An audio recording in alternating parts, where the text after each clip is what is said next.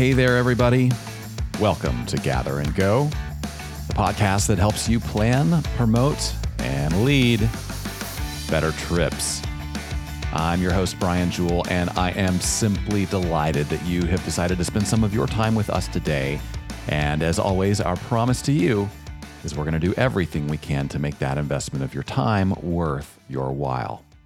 Now, if you lead group travel, if you plan group travel, if you take groups out on trips, there's a very high likelihood that motor coaches are a significant part of your trips and a significant part of your expense.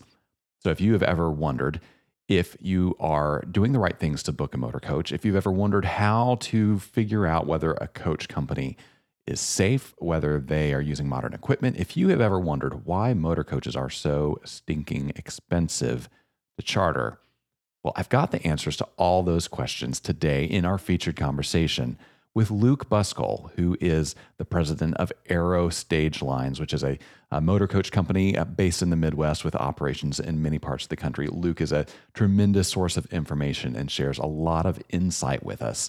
You're not going to want to miss that featured conversation. Before we get there, though, let's get started with some travel news you may have missed. There's a political battle brewing over new pilot training regulations. The U.S. Senate is debating whether to loosen regulations around pilot training as part of the FAA funding reauthorization bill currently being considered in the chamber. At issue is an amendment that would reduce the number of training hours required to certify new pilots. Current regulations require between 750 and 1,500 hours of cockpit training, depending on where that training takes place. The proposed amendment would reduce that number by 250 hours for pilots coming into the industry from the military or from a university setting. Supporters of the new proposal, including the Regional Airline Association, say that existing training requirements are ineffective and overly burdensome, and that they're making it difficult for airlines to solve the nation's ongoing pilot shortage. Opponents of the proposal include the Airline Pilots Association, which says reducing training requirements would ultimately make flying less safe for the traveling public. Now, the FAA's current funding authorization ends on September 30th, so Congress has until the end of the summer to iron out a solution. Well, now it's time for the road tip segment of our show. This is the portion of every episode where we dig into our extensive history of travel experience and share some tips that we think are going to help you make your trips better and more streamlined and more hassle-free, both for you and your travelers. Now, today on the show, we're talking a lot about motor coach travel, and I want to bring up something that actually didn't come up in our featured conversation today, but it's a growing part of motor coach travel, so I thought I'd talk about it today. You know, I've been traveling on motor coaches long enough that I can remember the days before motor coaches had Wi-Fi, and when you were on the bus, you were pretty limited in your entertainment and connectivity options. You could either watch or show a movie that the tour director was watching, or you could listen to music the tour director played, or listen to whatever lecture or commentary the tour director had to give, or you could bring your own entertainment. And I certainly did a lot of bringing my own entertainment. Nowadays, though, Wi-Fi is a selling point of many motor coach charters to the point where it's almost becoming required equipment for many, many people. Now, a lot of people don't understand exactly how Wi-Fi on a motor coach works, so I thought I would just give you a little bit of breakdown of what's going on there. So maybe it would help you understand when your Wi-Fi is serving your group well, when it's not serving your group well, and why that's happening. So what is Wi-Fi on a motor coach? Well, Wi-Fi on a motor coach is essentially just the same wireless internet network that you get on your cell phone.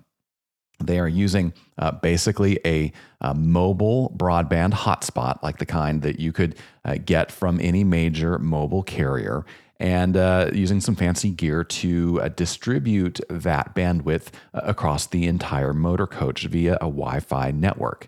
Now, this can be good or bad news depending on how you intend to use Wi-Fi.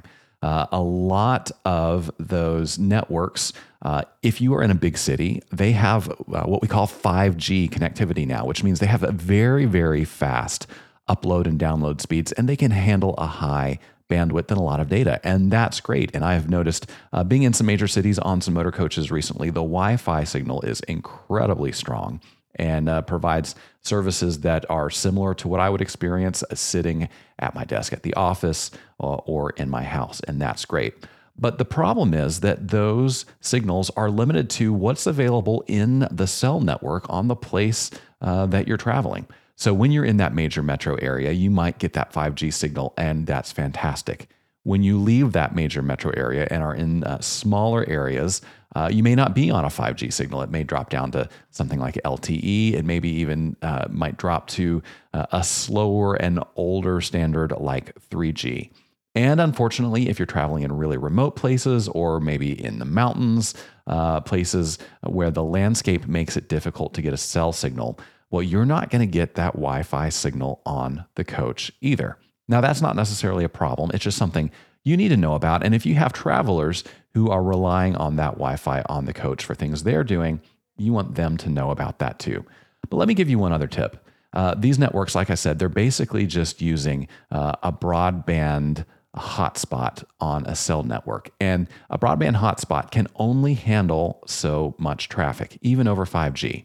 So you really need to set your travelers' expectations for what they can and can't do with broadband. Now, if you don't have many high-tech, tech-savvy travelers in your group, it may not matter very much because many of them may not even bother connecting their phones or laptops, and the ones that do may not be doing a ton of data-intensive work with them. But if you're traveling with younger groups, if you're traveling with people who are consuming data all day, every day, streaming lots of music, video, things like that, what you're going to find is that if you have more than a handful of people connected to the network on the coach and streaming high bandwidth kind of information, it's going to slow down that network for everyone. So what I might suggest, if you are in one of those situations where you have a lot of people that are going to want to connect to the Wi-Fi, number one, set expectations. Let them know that in some places the Wi-Fi is going to be better than others, and that's just a function of the cell network. But number two, you might consider setting some ground rules because, as I said, if people are streaming movies, streaming music, that's going to eat up a lot of your bandwidth, and it means that other people hopping onto the network are not going to get the connectivity that they want or may need in that situation. So if you have a lot of Wi-Fi connected people on the bus, you might set some ground rules about what they should and shouldn't be doing over the Wi-Fi network. So things like posting a picture to Instagram, totally fine. Posting on Facebook, emailing, sending messages to people back home, that should be no problem for most Motorcoach Wi-Fi connections these days.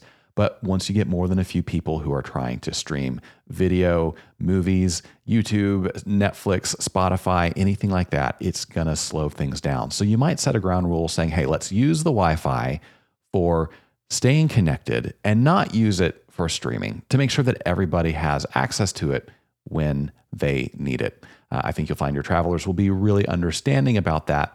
And if someone really wants to stream a show while they're on your motor coach, well, they can always do that over their mobile phone's broadband connection. Because remember, if they can get good Wi-Fi on the bus, that means they're in an area where they're probably going to get good data on their own phone. So I would encourage people to stream high bandwidth things via their own broadband connections and save that motor coach connection for things that are a little bit more essential and things that are also low bandwidth. And that is your road tip of the week. Now, before we move on, I want to take a second to share a little bit of news from us. Now, as you hopefully know, we do a lot more than just produce the Gather and Go podcast. Here at the Group Travel Leader, we produce a whole family of tourism travel magazines to help people like you plan great trips. And you know what? Sometimes we have content that we have planned for the magazines that doesn't fit in the magazines. But that's not a problem because in addition to our print magazines like the Group Travel Leader, also have a fantastic website and great e-newsletters to supplement what we do in print and to help you plan and promote and lead better trips. So when I find myself in a situation where I don't have room in print for all the great content that our travel writers have put together for you, well, we put that content on the web for you anyway, and it's a web exclusive. And we've got a couple of great web exclusive articles coming up right now that you can only get if you are a subscriber to our newsletter, the Group Travel Minute. The July-August issue of the Group Travel Leader, I had two great features that I simply did not have room for in print. One is a spotlight on tour attractions and hotels and restaurants and things in Iowa. A fantastic destination and a fantastic article for anybody who's interested in taking a group there. We also have a really cool article on interactive museum experiences that will give you some great ideas about the kind of activities you and your groups can do in museums as you travel around the country. Where you won't find those articles is in the print issue of the July-August issue. Where you will find them is on our website and in our newsletter, the Group Travel Minute. So if you don't already get the Group Travel Minute, it's super simple to subscribe. You go to grouptravelleader.com/subscribe, sign up there. It's absolutely free, and you will be on the list to get the next issue right away. I'm going to pop that link for you in the show notes so it's easy to find. But one more time, it's grouptravelleader.com/subscribe. You'll get the Group Travel Minute approximately twice a month in your email inbox, and you'll have access to all that extra content that you won't see in print. All right, well, it's just about time for us to move into our featured conversation with Luke Busskohl. Now, as we get ready to move into that, I want you to remember you don't need to worry about taking notes because I'm actually taking notes for you. That's right. We're going to have a wrap up of that interview shortly after the conversation. And I'm also putting some of the most important points from the interview in the show notes on this episode, which you can find just below the audio player if you're listening on your phone, or you can find on the webpage for this episode. All the resources you need are right there. So you can focus on just listening to this interview. And hey, I want to encourage you to stick around after the interview and the wrap up, because after that, I'm going to share my thoughts on kind of a big article that came out in the New Yorker just last weekend titled "The Case Against Travel." We are going to break that down a little bit because, I have some thoughts on a landmine topic like that. That's going to be the topic of today's Hot Minute. You won't want to miss that. We'll be right back with Luke Busskohl. All right, everybody, I want to take a minute to tell you about Corbin, Kentucky, home to adventure, history, and hospitality. Nestled in the foothills of the Appalachian Mountains in southeastern Kentucky and conveniently located off Interstate 75 by the shores of the pristine Laurel Lake, Corbin is the perfect adventure destination. It's home to Cumberland Falls and the only moonbow in the Western Hemisphere. Corbin is also the birthplace of KFC. You can still eat where it all began and tour the state-of-the-art museum to learn the unique history of Colonel Sanders. Stop by Sanders Park and take a selfie with a bronze statue of the Colonel. Then spend a day enjoying the races at Cumberland Run, Corbin's new thoroughbred harness racetrack. And if you're a food lover, Corbin is definitely the place for you. Downtown is full of locally owned restaurants, not to mention lots of great shopping. When you bring your travelers, you'll find a warm welcome because Corbin loves company. To learn more, follow the Corbin Tourism and Convention Commission on Facebook or visit CorbinKYTourism.com. All right, everybody. My guest today is the president and CEO of Aero Stage Lines, a motorcoach company with operations in 11 locations around the country and a nationwide network of partners. He worked in every area of the company before becoming CEO in 2020. And in addition to running Aero Stage Lines, he's active in numerous industry groups and serves on the board of the American Bus Association. Luke Busskohl, welcome to the podcast. Thank you for having me. I am so excited to have you here. Motor coaches are such an essential part of almost every single group trip. And so they're important to our listeners, and understanding the business of busing, I think, is important to our listeners in knowing how they can take advantage of what you do to really optimize their trips. But before we get into all those nuts and bolts, I think your story is fascinating, and I'd love for you to tell our listeners how you came to be the CEO of a major national motor coach company. I was, you could say, born into the business. Aero Stage Lines is a fourth generation owned motor coach company, and I am part of the fourth generation. And I tell people I got lucky. I never had real intentions of coming into the motor coach industry. My family certainly did not put any pressure on me to join the business. So went to school, went to college, was getting ready to graduate, and I got a phone call from actually my dad. And what he said to me was, "Hey, there's a position open within the organization. It's kind of in line with what I liked was sales and marketing at the time." And he said, "If you're interested, we'd like to offer you the position, and only under one condition is that you try it for 2 years. You don't come and be here for a couple months and leave. We give it 2 years and see if it works out." And through some prayer and discussion, I decided to do that. And when I say I got lucky, I just totally fell in love with the business. Really, every aspect of it. I really enjoyed the people side of it, but I really took it upon myself to not only do my job and at the time sales and marketing, but learn every aspect of the company. I wanted to learn from other people. I certainly didn't have things figured out. And that's what kind of led me to where I am today. I was able to sit under people's authority, learn from them, try to make my own way as well. And it just kind of grew from there. Yeah, that's wonderful. And that learning process included some time behind the wheel of coaches, didn't it? It did. Yeah, I still have my CDL today, but yeah, I started driving. So in college, I was a motor coach operator, and still today, occasionally I get behind the wheel and drive a couple of charters. Yeah, that's incredible. So there has been tons of change in the industry, I'm sure, during the time that you've been a part of it. What are some of the changes that strike you most from, say, when you started driving in college to the world we live in now?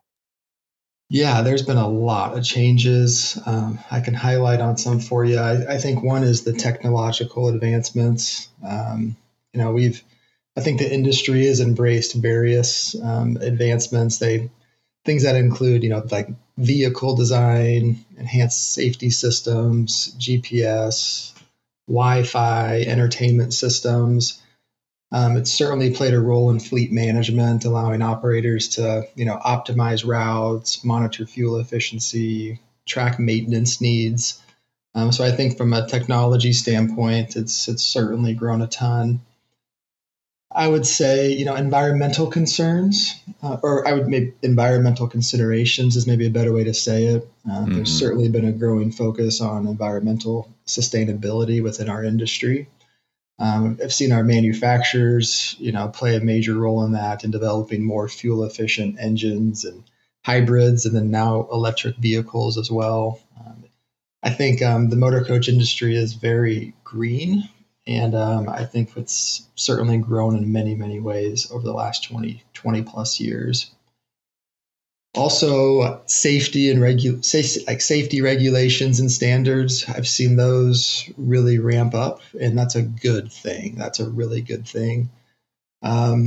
Certainly, the safety regulations have become more stringent, all at aiming to ensure passenger security. That would be, improved brake systems. Seatbelts. For a while there was no seatbelts on motor coaches. Fire suppression systems, emergency exits. All these things are things that have been improved upon or new from a safety standpoint. And then I've also seen a lot larger focus on driver training.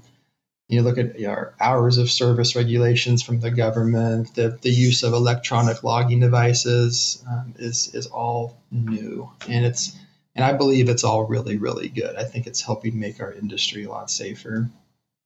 Well, since you mentioned, electronic records and hours of service, that's something that I was hearing a lot about. Actually, right before the pandemic, it seemed like that was something that was a big issue. And then obviously, the pandemic changed the focus for a lot of people. But I've heard from some people who said, 15, 20 years ago when I got into this business, the drivers weren't such a limitation on a tour itinerary. And if a driver needed to kind of, fudge the logbooks a little bit to put in an extra hour or two to get us to, the next town, that wasn't a big deal, but now that's so much more difficult. Give us your perspective on how much that has really changed, or maybe it hasn't changed as much as people are kind of perceiving it has.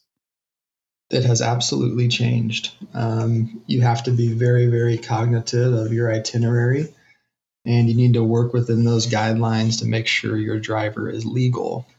I'd hope that wouldn't happen, that people wouldn't fudge their logs, if you will.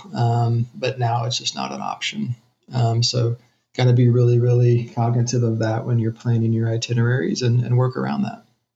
Yeah. And so part of what that means is that a travel planner, a group leader may have an idea of the itinerary that they want to run and, the number of days in their head. But then when they actually go to charter a coach, there's a little bit of a reality check with the coach company, right? Where somebody in your organization looks at that itinerary and says, we can't go that far in a day. Is that kind of how it works? It is. I mean, it affects the motor coach company, but it also affects the driver directly.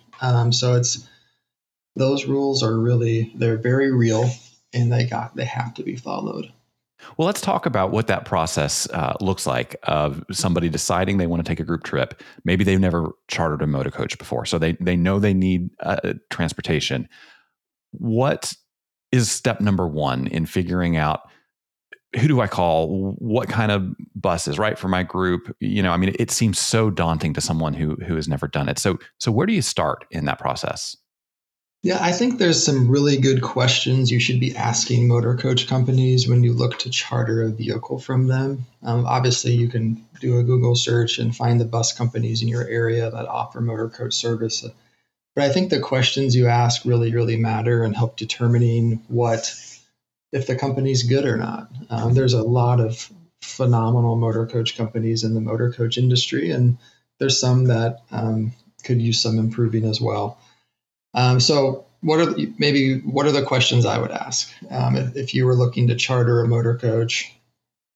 I always kind of say this. I know this is really important to a lot of customers, but I would talk to a motor coach company about their record on timeliness. Meaning timeliness is very, very important to groups, and you can ask questions. Do you monitor and track your on-time performance? Is there a way I can track my vehicle? A lot of motor coach companies today should have. They can give you a web address to go to, and you can track the vehicle to see where it is. I just know that's so important for so many groups is timeliness. So I think that is something I would be talking about. The other one is certainly safety. I would ask them, you can always ask generic questions and they're going to give you a generic answer, but I'd be asking for more specifics about safety. Things like what steps do you take and what do your drivers do for training? What does that look like in your organization? You can go out to the FMCSA website and get an actual safety score from the government on that motor coach company and how they're performing. So I think safety is a big one. Things like, how do you handle bad weather, other unforeseen circumstances? How does that go down? How do you ensure your vehicles are safe? And I'd be looking for more specifics rather than generic answers. Have them back it up with data. I think that's really, really important. The drivers, how do you screen your drivers before hiring? There's a list I could kind of go through, but focusing in on the safety aspect, there is those cookie cutter answers that you want to stay away from. I'd be looking for more specifics. So it sounds like, if I put myself in the seat of someone who's planning a group trip, I'm thinking about the places we want to see, maybe the timing, how long we need to get from A to B. I'm thinking about our hotels and meals and stuff. And probably in my mind, I'm assuming there's not going to be any big problems, that everything's going to go right. But it sounds like you're saying I need to actually put on that worst case scenario hat and ask some questions about, if there is a disaster, if there is bad weather, if there is an emergency, does this coach company have the proper plans in place? Is that kind of what you're saying? Yes, 100%. One of the other questions I have, if the bus breaks down, how do you know as a customer you're going to be taken care of? What are your processes to handle that if that were to happen? And, hopefully it never will. I mean, Right. but if it does, I would be asking these type of questions to the motor coach companies so you can have some additional peace of mind, because you're dealing with people's lives, or on vacation, you've got a business to run. You want to make sure the motor coach service is pretty seamless for you. So how far in advance of a trip should that travel planner start working on their charter?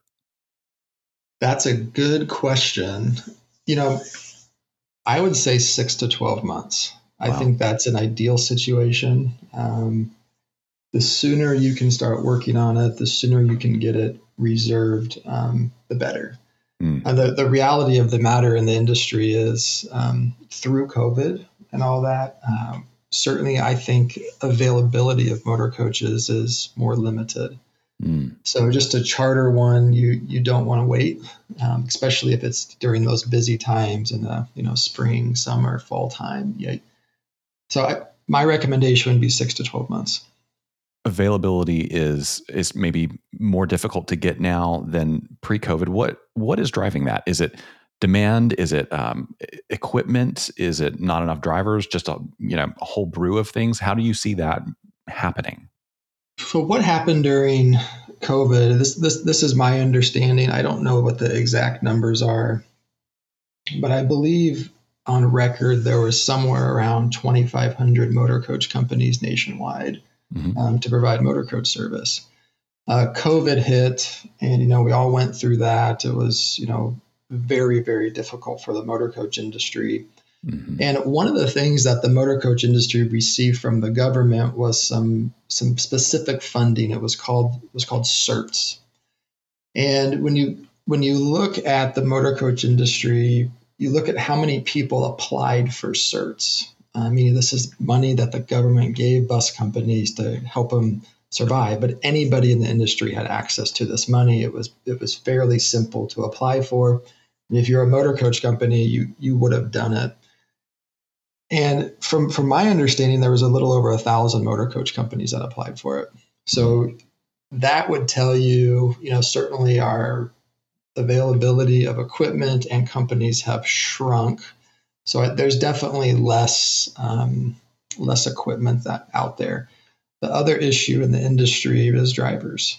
There's not as many motor coach operators. It hasn't dried up. Companies are still hiring and promoting, and there's world-class motor coach operators out there. It's just normally you would have think of it, class sizes. This is a generalization, but could easily be 50 to 75% less than they were before. Wow. Yeah. I want to talk more about what's going on with drivers. Again, before the pandemic, we were already talking about a driver shortage. And, the pandemic certainly exacerbated that. Can you help us understand why we are experiencing a driver shortage that maybe we weren't experiencing in the same way 10 or 15 years ago? I wish I had the real answer to that for you. I think that's something we're all trying to figure out. Yeah.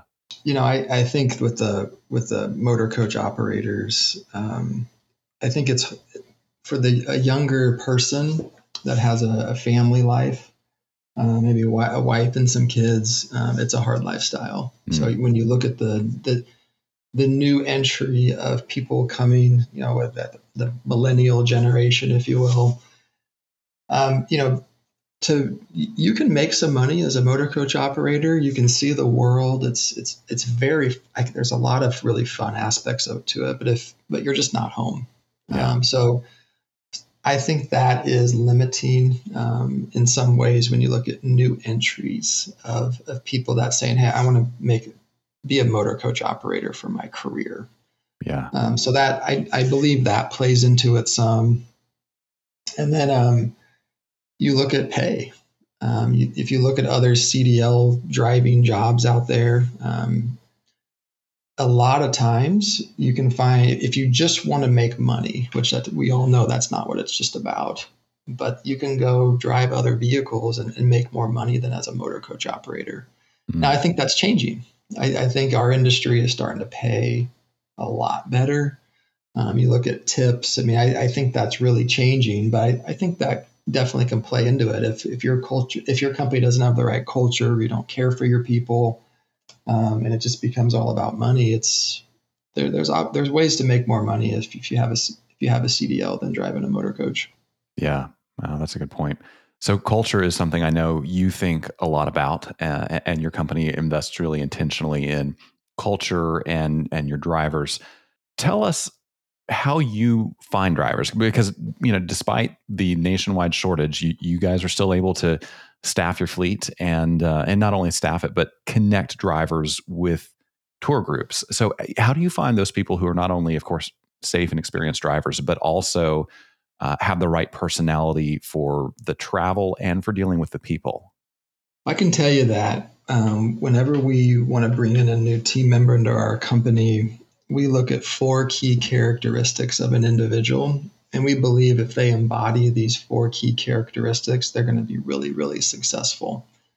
So the first key characteristic is that they're safe. So there's a lot of ways we measure their safety.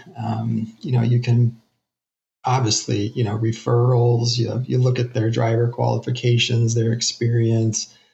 The second thing we look for is we look for a team member to be humble. We don't want to work with prideful people. We want to find somebody that walks with humility, that wants to serve another person and make them better. So we look for that characteristic. We think that's really important. That third characteristic we look for is that they're hungry. That just means they want to grow. They want to get better. They're not stagnant with exactly where they are. And our company provides opportunity for them to grow, and we want them to be excited about that. We think that's a big one. And then the last thing is we say they're smart, and that means they're people smart.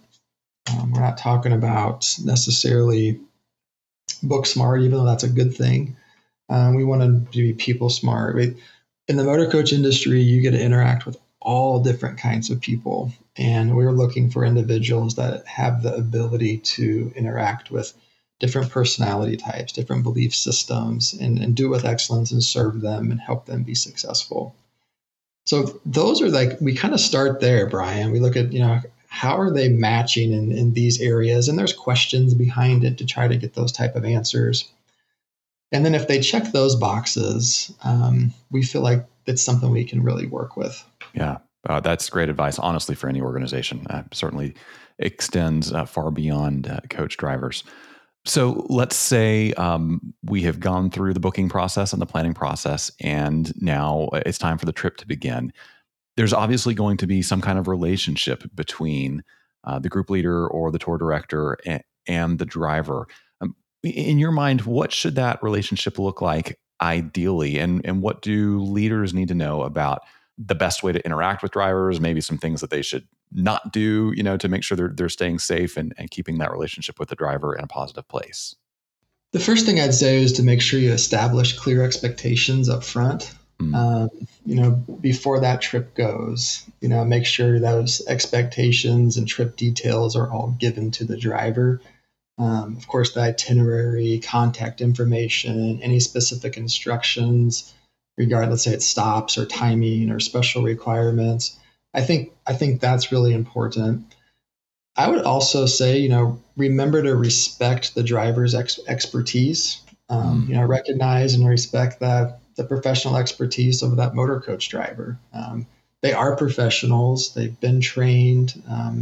They bring a lot of value. So I think, it goes both ways. Don't get me wrong, it goes both ways, but offering respect. I would maintain an open lines of communication, open and respectful communication channels with the driver throughout the trip is super important.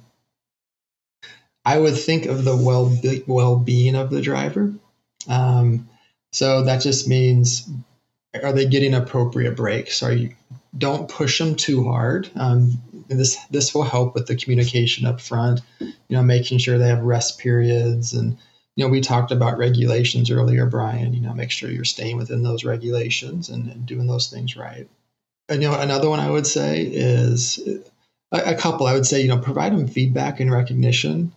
So You as a tour director can offer constructive feedback and appreciation to the driver throughout the trip, not just at the end of the trip, but at the end of the trip, it's also really, really valuable. And then if you were to have conflicts, and I'll be honest with you, what I see is I don't see a lot of conflicts with drivers and tour operators, but I'm sure it happens. I know it happens, but handle those professionally if they do. Mm. Address concerns promptly and, work towards resolving the conflicts in a fair and respectful manner. Don't let things brew. Let things blow up. And I think if you can kind of talk about things quickly, if it's bothering you a little bit, it really goes a long way than waiting until something explodes. Yeah, that's great advice. Now, I have been on tours where the driver was a pretty active participant. Once we arrived at a destination or a attraction, a restaurant, the driver takes care of parking the motor coach and then comes in and kind of enjoys things with everybody else, and they kind of become a part of the community. And I've also been on trips where the driver just waits with the coach and is kind of limited in how much they want to participate. Do you feel like that is just part of the spectrum of personalities, or do you see one way or the other as being sort of the ideal expectation for how drivers participate with a tour group? Well, I think that my experience with tour drivers is they do like to be engaged with the group, and a lot of groups love that. And that's exactly what they want. So it kind of goes back to what we were talking earlier about just clear expectations. If the driver's not totally sure, they might say, I don't want to impose or anything like that. And sometimes groups don't want them to, and that's okay too. Just remember it's a private charter or private tour, and you can kind of set the pace in the direction of that. So if you can say up front to the drivers, hey, we would love to have you come in and have dinner with us, experience things if you would like, you're more than welcome. I would say that up front to the driver. And I think you'll find that a lot of the times they would love that. Sometimes there's things they have to do to the motor coach, or they need to get their rest where they can't. Right. But if they can, I think most of them would welcome it. But they just need to know that they can. Yeah. So it's kind of on the trip leader to make that overture at the beginning, to make sure they know they're welcome. Absolutely. I think so. Yeah. So cost is always a factor in booking travel. And everybody I talk to right now says, the cost of motor coach travel has increased significantly. So can you help us break down what people should expect a pricing structure to look like for a charter? And I know it's going to be different in different geographical areas. There's lots that goes into it, but what are some of the fundamental things that are going to affect the price of a charter when someone books? Yeah, the first thing I would say is certainly market conditions and demand. A lot of times charter and tour pricing is influenced by supply and demand dynamics. And you think of it kind of like a hotel, but during peak travel seasons, holidays, popular events, there's a huge demand, which that can drive prices up. And that's just kind of a reality. So, if you travel during a slower time, there's a good chance you could get a better rate for your trip. So I think it's important to say that does play into it many times. Now, everything else in our industry has gotten more expensive. Right. So that's why prices have went up. So look at fuel. You can just start there. You look at diesel fuel costs and the way that's really skyrocketed. It's still very high today. Another one is labor and driver costs. We talked about how we're, as an industry, getting our driver pay a lot higher and well-deserved, by the way. That's not a bad thing. But then also labor for mechanics and salespeople and dispatchers. It's a lot more expensive. And I'm not saying that's necessarily a bad thing all the time, but it is. You look at insurance, you look at all these things, everything has went up in price. The vehicle maintenance and the cost to operate it has definitely went a lot higher. I mean, buying a new motor coach these days, Brian, is upwards of $700,000. Holy cow. So these are expensive vehicles, and to maintain them is also expensive. And, you're dealing with supply chain issues, you're dealing with shipping, you're dealing with all these things, and it's just went up. you know, inflation, we haven't talked a ton about inflation, but it's real. It's real in the motor coach industry. Just our general costs, you look at your financial statements, like every line item is just up a little bit. And it's not, I don't think it's due to inappropriate spending. It's just the reality of the matter. So, Yeah. But it's good to know that there are some opportunities to maybe be strategic about when you're taking your trip to try to hit market conditions in a way that that optimizes the price. So I think that's a good tip. Absolutely. There is. Yep. So I know that in addition to everything it takes to run Aero Stage Lines, you're also kind of involved, certainly deeply in the transportation industry, but specifically doing some things to help other motor coach companies just get better at the things that that you guys have gotten really good about. So tell us about some of those efforts, and if anybody wants to learn more about them, how they might be able to connect with that. Yeah, thanks. We launched a company called Miles Ahead, online training for motor coach companies. And the website is milesahead.training. And in essence, we started this company to provide online training for motor coach operators. So for a bus company, and if you hired a new driver to your company, they could do all their new driver training through our system. And then we also had continued education courses that you can give to your drivers on a monthly basis or quarterly basis. It's kind of up to you to improve your driver skills and make them safer. I think it really has been kind of a win-win. And as we've developed this company, it's turned into a lot more than just driver training, though. Now we have courses available to motor coach companies that around customer service, dispatcher training. We talked about hiring, attracting new motor coach operators and retaining them, marketing and sales training for bus companies. So it's all for the motor coach industry, and it's something that we know really, really well. It is a side company from Aero Stage Lines. They have their own staff, and they're just kind of working and developing and working with companies. So it's exciting, and we're glad to be able to offer it. Yeah, wow, that's wonderful. And for people that may be interested in reaching out to your team about an actual charter, give us a rundown of the areas you operate and how people can best connect with the company. Yeah, the best way to connect with the company is just through our website. It's aerostagelines.com. And yeah, we offer, like you said earlier, we have 11 locations.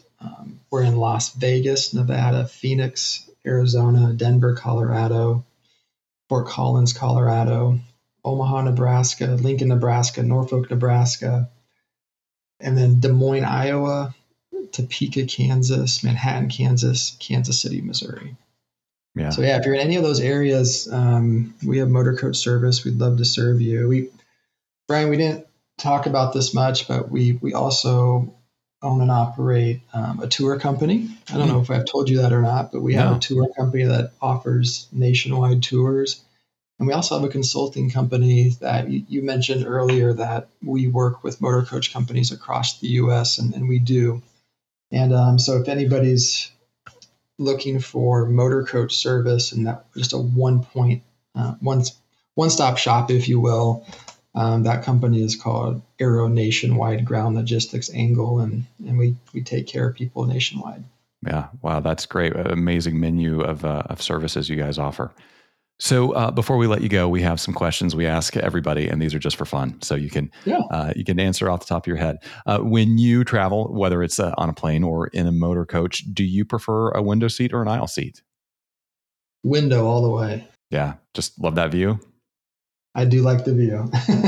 yeah, can't argue with that. So what's one thing in your carry-on that you wouldn't travel without? My noise-canceling headphones. Crucial. Okay, so if you had a free pass on an airline or a rail line or a bus line or any kind of transportation, but you could go anywhere free and you had a week with nothing else to do, where do you think you would head? I would be off to Europe for sure. And likely I haven't been to Paris yet. I would love to go to Paris. So that would be my spot. Yeah. Wow, that sounds great. So finally, what's something that you have seen or done on the road that you wish you could go back and experience again with somebody you love? Oh, that's a really good question. Okay, so I would say Vienna, Austria. Mm, I went to Vienna on an insurance trip, and Vienna is a beautiful city, and it's also where classical music was formed. And yeah. my wife is a classical pianist, and she couldn't go with me on that trip. And I want to take her back to Vienna. That's what I would do. Yeah. Sounds like you need to put that in place for a big anniversary somewhere down the line. Get that trip going. 100% agree. Yeah. Awesome. Well, Luke, it's been wonderful to have you. This has been super helpful. Thank you so much for joining us. Yeah. Thank you, Brian. Well, I sure hope you enjoyed that conversation with Luke Busskohl. What a great guy and a great source of information for anybody who is involved in group travel and uses a motor coach as part of their travel programs. Now, Luke said a few things that I want to come back and hit again because I think they're really important and really helpful, and I want to make sure you don't miss them. And when we were talking about how to pick a good motor coach company, Luke said, the questions you ask really matter in determining whether a company is good or not. He said, I would talk to a motor coach company about their record on timeliness. Ask if they monitor and track their on-time performance. And is there a way I can track my vehicle? And he went on to say, I would ask for specifics about safety. What do your drivers do for training? How do you handle bad weather? How do you ensure your vehicles are safe? Look for specifics and have them back it up with data. This is such important information from Luke because it's easy to assume that every motor coach company is roughly the same when it comes to safety and timeliness and things like that. But we know for sure that that's not the case from the data out there. And your travel program and the lives and the trust of your travelers are too important for you to entrust them to people that you don't know for sure have a great track record. And part of you knowing about their great track record comes from asking great questions. And when we were talking about driver pay and the issue with the ongoing driver shortage here in the US, Luke said, if you want to just make money, you can go drive other vehicles and make more money than as a motor coach operator. If your company doesn't have the right culture and you don't care for your people, well, there are ways drivers can make more money. You know, this is such a critical point because in the motor coach space and in the tour and travel space specifically, we're only ever going to be able to pay drivers so much. Now, driver pay is going up. I think that's an important part of solving the driver shortage. But Luke's absolutely right. If somebody just wants to drive to make the most money they can, there are always going to be other industries that pay drivers more. And that's why, as Luke said, culture matters so much. So if you own a motor coach company, the culture you create for your drivers can be a make or break factor in their job satisfaction and whether they are willing to stick with you. And even if you don't own coaches, if you simply charter them, the culture that you create with your driver on the road can really make a big impact on whether they are willing to work with you again or whether they decide to get out of motor coaches and go do something else. Now, speaking of that, when we talked about working well with drivers, Luke said it's important to establish clear expectations up front. He said, make sure the itinerary, contact information, and specific instructions are given to the driver in advance. And remember to respect the driver's expertise. They are professionals, they've been trained, and they bring a lot of value. So maintain an open line of communication.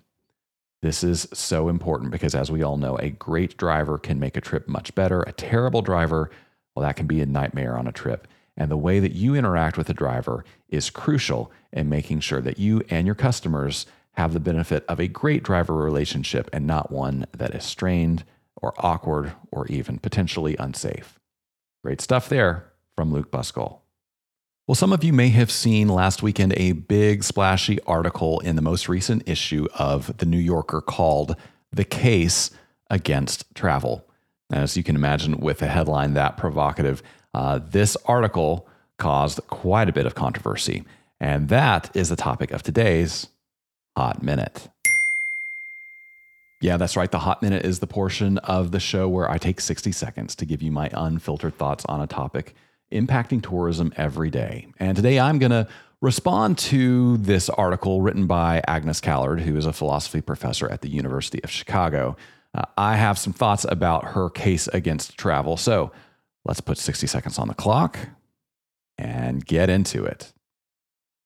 This essay is a classic example of smart people saying dumb things.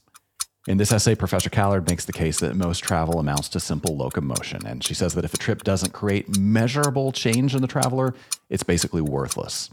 Well, my answer to her is, if that has been your experience with travel, you've been doing it wrong. See, travel exposes us to the beauty of creation, and seeing a place in a photograph is a poor substitute for being there in person. But maybe more importantly, travel also gives us the opportunity to connect with people who aren't like us. And that's something we very badly need right now. You know, travel fulfills the sense of adventure that so many of us were born with, and it broadens our perspective on the world. My experiences traveling, especially when I was really young, had deep and lasting impacts on the person I would become. So if Professor Callard can't see the value in that, all I can say is that maybe she should just stay home. Well, that's the Hot Minute for today. As always, you are free to disagree with me, and we can still be friends. But hey, whether you agree or disagree, we would love to hear from you. You can send your thoughts, questions, opinions, comments, hot takes to me at podcast@grouptravelleader.com.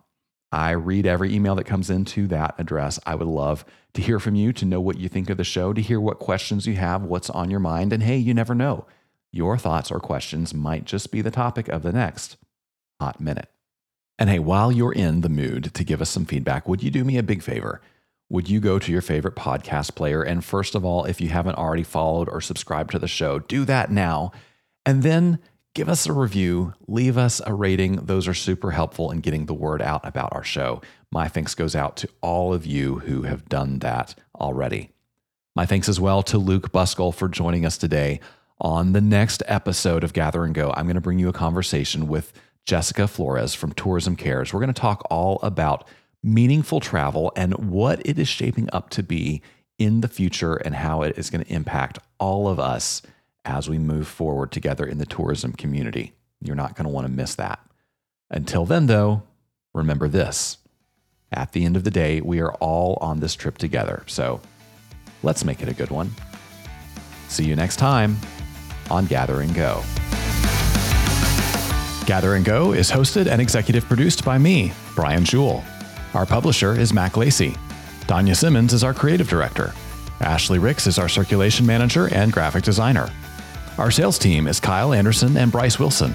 To advertise on the podcast, call Kyle or Bryce at 859-253-0455. Gather and Go is a production of the Group Travel Leader. For more information on our podcast, magazines, and events, visit us online at grouptravelleader.com.